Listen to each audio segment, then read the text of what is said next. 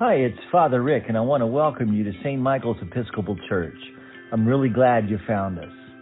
Please know that we accept you wherever you are on your spiritual journey, and we trust that God will take you where you need to be, right in God's timing. We're just glad that you're here with us, and we hope you enjoy today's sermon. God bless.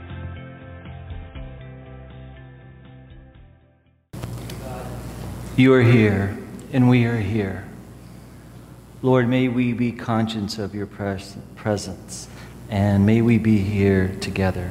May the words of my mouth and the meditation of our hearts be acceptable in your sight, O God, our strength and our Redeemer. Amen. Be seated. Good morning, everyone. So, question. How do you win in life?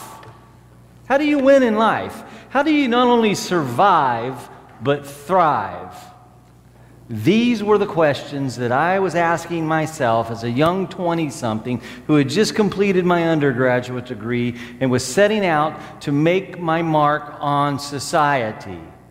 I had a well-rounded education in marketing and business and advertising and management, accounting, finance, statistics, all of those. I had read, marked, learned, and inwardly digested all the classic books on success. Think and Grow Rich, The Power of Positive Thinking, How to Win Friends and Influence People.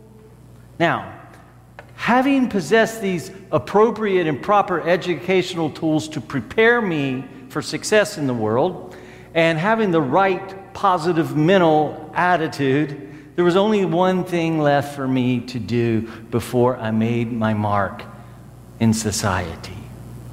One thing to learn. I needed to learn how to dress for success, right? Now, fortunately, I had a fresh, crisp copy of John T. Malloy's New York Times million-copy bestseller, Dress for Success, to guide me on my path into prosperity. Now, this book was based on research of like 15,000 business executives, right? And Malloy instructs men, here's the tagline, how to look like a million so you can make a million. And so he broke it down, though, from suits, pants, jackets, ties, shoes, belts, shirts, watches, accessories, briefcases, and the colors that you should use, the power colors of your tie, the materials that the suit is made out of, everything. And he decodes the emotional and psychological impact of what we wear and how it makes an impression in the world. So, at one point in time in my life, I thought a heavy starched shirt that rubbed my neck till it was raw was a good thing. See, I took these principles on how to dress for success. But the truth is, as we all know, that the premise of the book is true. I mean, dress has an impact and an effect on your success in business, in the world in which you are existing. It has a direct effect on your success in life because people make evaluations and judgments based on the manner in which we dress. Now, of course, this book's 40 years old, and things have changed, thank goodness, since then. But today, we conclude our summer series on Paul's letter to the Ephesians, where we have learned about who we are, our spiritual blessings in Christ, that we have been given a new life through Jesus Christ, right? That God has adopted us, that God has lavished His grace on us, and given us a new life and a new relationship with God. That what broke us apart, what has been put back together in Christ, Paul reminds us. That we've been given new relationships with the world in which we exist, new people, and that the church, if you will, the body of Christ, is officially and actually a new society. Okay? Get that kind of image in your mind, as opposed to a body or as a people, but we're a society, we're a culture, right, that's been created by God. And we have a new set of standards to live by in this new society, as God's society in the world. See, God intends that His grateful new society be different than the society of this world. Now, the faithful Savior, Jesus Christ, intends that in a society that represents resentment and craves vengeance, that in his society, his people, his treasured people, will practice forgiveness. Because we've been forgiven, right? We love because we're nice people. No, we love in response to God's love, right? We love because he first loved us. The faithful Savior intends that in a society of greed and scarcity, that his society will actually be one that practices endless generosity, sharing without grudge, not needing to keep for oneself. The faithful Savior intends that in a society that excludes people and marginalizes people and then wants to fend off anything that's not like us, that his society, that his people, this new society that he's created, will practice hospitality and be opening to bring others into this new society. The faithful Savior intends that in a society that is full of greed, that his new protected society should care about concrete issues of justice and mercy. See, the society that is held in Christ's hand is a society that's filled with thanksgiving and gratitude, always knowing and expressing this gratitude. See, because we've been given this life by God through Christ, that we have been adopted and we're now a part. We share in this new society as a gift of life. Gratitude is an act of rendering our life back to God for all the gifts that God has entrusted to us in this life in Christ. So Paul concludes, after saying all of that, Paul concludes by telling us how to dress for success as we partner with God in God's new society. Just like when you go, like I was going out into the business world, right? I needed to know how to dress. Just like when I go out in God's society, I need to know how to dress, right? If I want to be a success, if I want people to look at me and me to make an impression upon them how I'm dressed, I need to dress for success. Paul says, be strong, be alert, and be ready. He says, build up your strength in union with the Lord and by the means of his mighty power. Be strong in the Lord and the power of his might. See, the truth is, and you all know this, for all its joys, life is hard and full of difficulty, challenges, and traps. Some of these come from illness, thank you COVID-19. Some of these come from death. Some of these come from what other people do. And some of these challenges and traps and difficulties come from our own self-focused ego, right? You all know what I'm talking about? Right? But God, Paul says, is eager. God is eager and willing to provide strength to help us live this life that he's invited us into, this new society. God gives us the power to live in this way, to make a difference in this world, God's society. So we don't have to muster up the strength in ourselves, right, to make it in this God's society. It's not my strength that helps me get it in God's society. No, Paul says, no, this all comes from God. Let's notice what he says. He says, put on all the armor that God gives you, so that you will be able to stand up against the devil's evil tricks. For we are not fighting against human beings, but against the wicked spiritual forces in the heavenly world, the rulers, authorities, and cosmic powers of the dark age. We say in our baptism, do you renounce Satan and all spiritual forces of wickedness that rebel against God?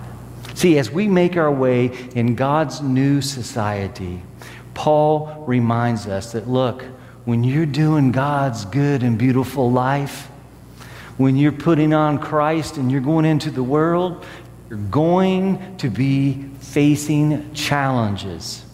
Despite what view that you hold of the devil, whether he has a red pitchfork and a long tail, or he looks like poltergeist in the closet, or whatever that may be for you, the reality is that evil is indeed real. There is some force, some energy out there that seems to want to take life from folks that was intended by God. Paul says, but notice, this struggle is not with human beings. He says they're not the enemy. The struggle, he says, is against the wicked spiritual forces in the heavenly world, the rulers, authorities, and cosmic powers of this dark age. The battle, Paul says, is cosmic. The battle is bigger than us. Is the plan for God to create a new society? Then this power would do everything it can to destroy that new society. Has Christ broken down the dividing walls of hostility of different races and cultures from each other? Has he done that? Well, if so, then the devil, through these agents, will strive to rebuild those walls that separate and divide what God has torn down and what God has put together. Does God intend his reconciled and redeemed people to live in unity as one body, as one society? Then the powers of hell will scatter among them the seeds of discord and sin to try to break that unity apart. There is some ugly stuff out there, right? Paul says, and you got to dress for success. You got to be prepared for this because I want you to succeed. True, these principalities and these powers are strong, and we see them in our world, in our culture, and even in the church. But the power of God is stronger. The power of God is stronger because it's the power that raised Jesus Christ from dead and enthroned him in the heavenly places. On Good Friday, when it was dark, it looks like that evil got the final word. It looks like sin and death got the final word. It looks like it won. But on Sunday, that stone was rolled away and he is risen. And in Christ, God defeats sin. God defeats death. God exposes it for what it is, a lie, a deception, a deceiver, right? And that power that raised him from the dead is the same power that has raised us from death of sin and enthroned us with Christ. This is cosmic, y'all. All right? This is cosmic. So given this reality of these unseen world principalities and powers at work, the truth is that they have ultimately been defeated at the cross and are now under Christ's feet and ours, is what Paul's saying. This is huge. Given this truth, then, what are we supposed to do? Given this truth, well, how are we to live? In fear, in doubt, in uncertainty? How are we to live? Paul says this: so stand ready with truth as a belt tight around your waist, with righteousness your breastplate, and as your shoes the readiness to announce the good news of peace. At all times carry faith as a shield, for with that you will be able to put out the burning arrows shot by the evil one. Accept salvation as a helmet and the word of God as the sword which the Spirit gives you. Do all of this, he says, in prayer, asking God's help. Pray on every occasion as the Spirit leads. For this reason, keep alert and never give up. Never, ever give up. Pray always for God's people. See, Paul's saying, you bear the name Jesus. You bear the name of Jesus. God called by God to make this world a better place, to create God's society on this earth. And here's the deal. When we go to do that, you will be resisted, right? It's a world of truth and a world of justice, a world of love and a world of kindness. And if you flip on your TV set, guess what? That world, people don't want that. There's something out there, right? Because of this, Paul says, put on your power suit. Put on your power suit. Put on your power tie and look the part. And he says, stand firm. Be bold. What he's saying is this: stand firm. Know who you are. Know who you are. That you are one who in your baptism has been given a new identity and a new worth that the world cannot neither give nor take away from you.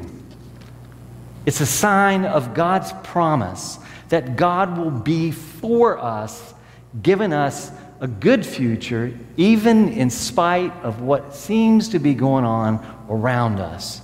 It is an act in baptism whereby we have been marked. Right? When you open your coat, for those who wear suits, or your dress, or whatever, right?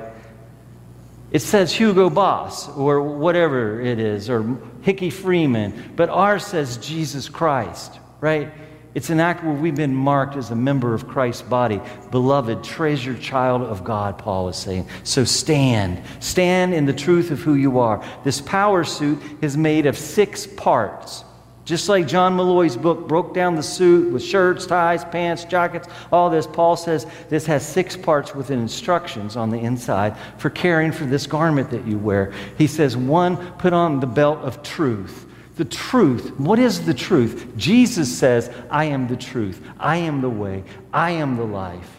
Everything else is a lie. It's not real. It doesn't get the final say. Put on the belt of truth. Get ready for action. Surround the core of your being with the truth of who you are in Christ. Second, he says, put on the breastplate of righteousness. Protect your heart. Protect your heart. You've been bought, purchased with a price, with God's very life in His Son Christ. You have been brought into new relationship with the living God.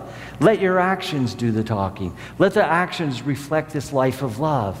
See, you have been made right with God. You have been declared righteous. When God sees you, He sees the righteousness of Christ. Paul says, put on that breastplate, protect your heart. Shoes. These are not Ferragamos. These are not Allen Edmonds. No, these shoes are peace. Put on the shoes of peace, he says.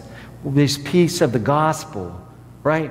You walk in love. You walk in peace. You walk in the truth of the good news of the gospel. Put on the shield of faith, right? Wrap your life in faith, in complete trust in God. He says, this is the suit we wear. Right? Faith, complete trust. The helmet of salvation. You have been bought with Christ's life. Right? You've been adopted. You've been sealed and marked as His own forever. You have been saved, rescued. And he says, this is your security. It can never be taken away. You're secure forever. We got to know that in our minds. We got to protect the way we think. And then he says the Word of God, the Spirit. This is the spiritual food. Jesus is the Word. And the Word of God is the spiritual food to nourish our souls. Because it nourishes our soul, but the Word of God is poison. Absolute poison to evil. And finally, he says, when you open the garment to see how to care for it, where it says dry clean only, right, or whatever, he says prayer. Pray. Pray always. Prayer binds us in love to God and to neighbor, and is the resolve to live life on God's terms rather than our own. Open yourself to the power and the presence of God through prayer, and grow in this intimate relationship with God. This, Paul says, is how we dress for success in God's new society. Are you dressed for success? How we dress influences every aspect of our lives. And what we wear makes an impression on the world. Paul says, so be strong in the Lord, in the power of his might. Put on the whole armor. Put on the power suit of God. Let us pray. Almighty Father, clothe us with Jesus Christ. Transform us into his image. Comfort us by your Spirit. Protect us from the evil one. Fill us with your truth, that we are cleansed by your righteousness, calmed by your peace, fortified by your faith, eternally protected by your salvation, instructed by your word, and empowered to rest in prayer. In Jesus' name, amen. Thanks for listening. If you liked today's message, please subscribe to our podcast and be sure to tell your friends. You may also check us out on YouTube at youtube.com/St. Michael's Orlando. Until next time, remember, God loves you with a love you did not earn, and therefore you can never lose.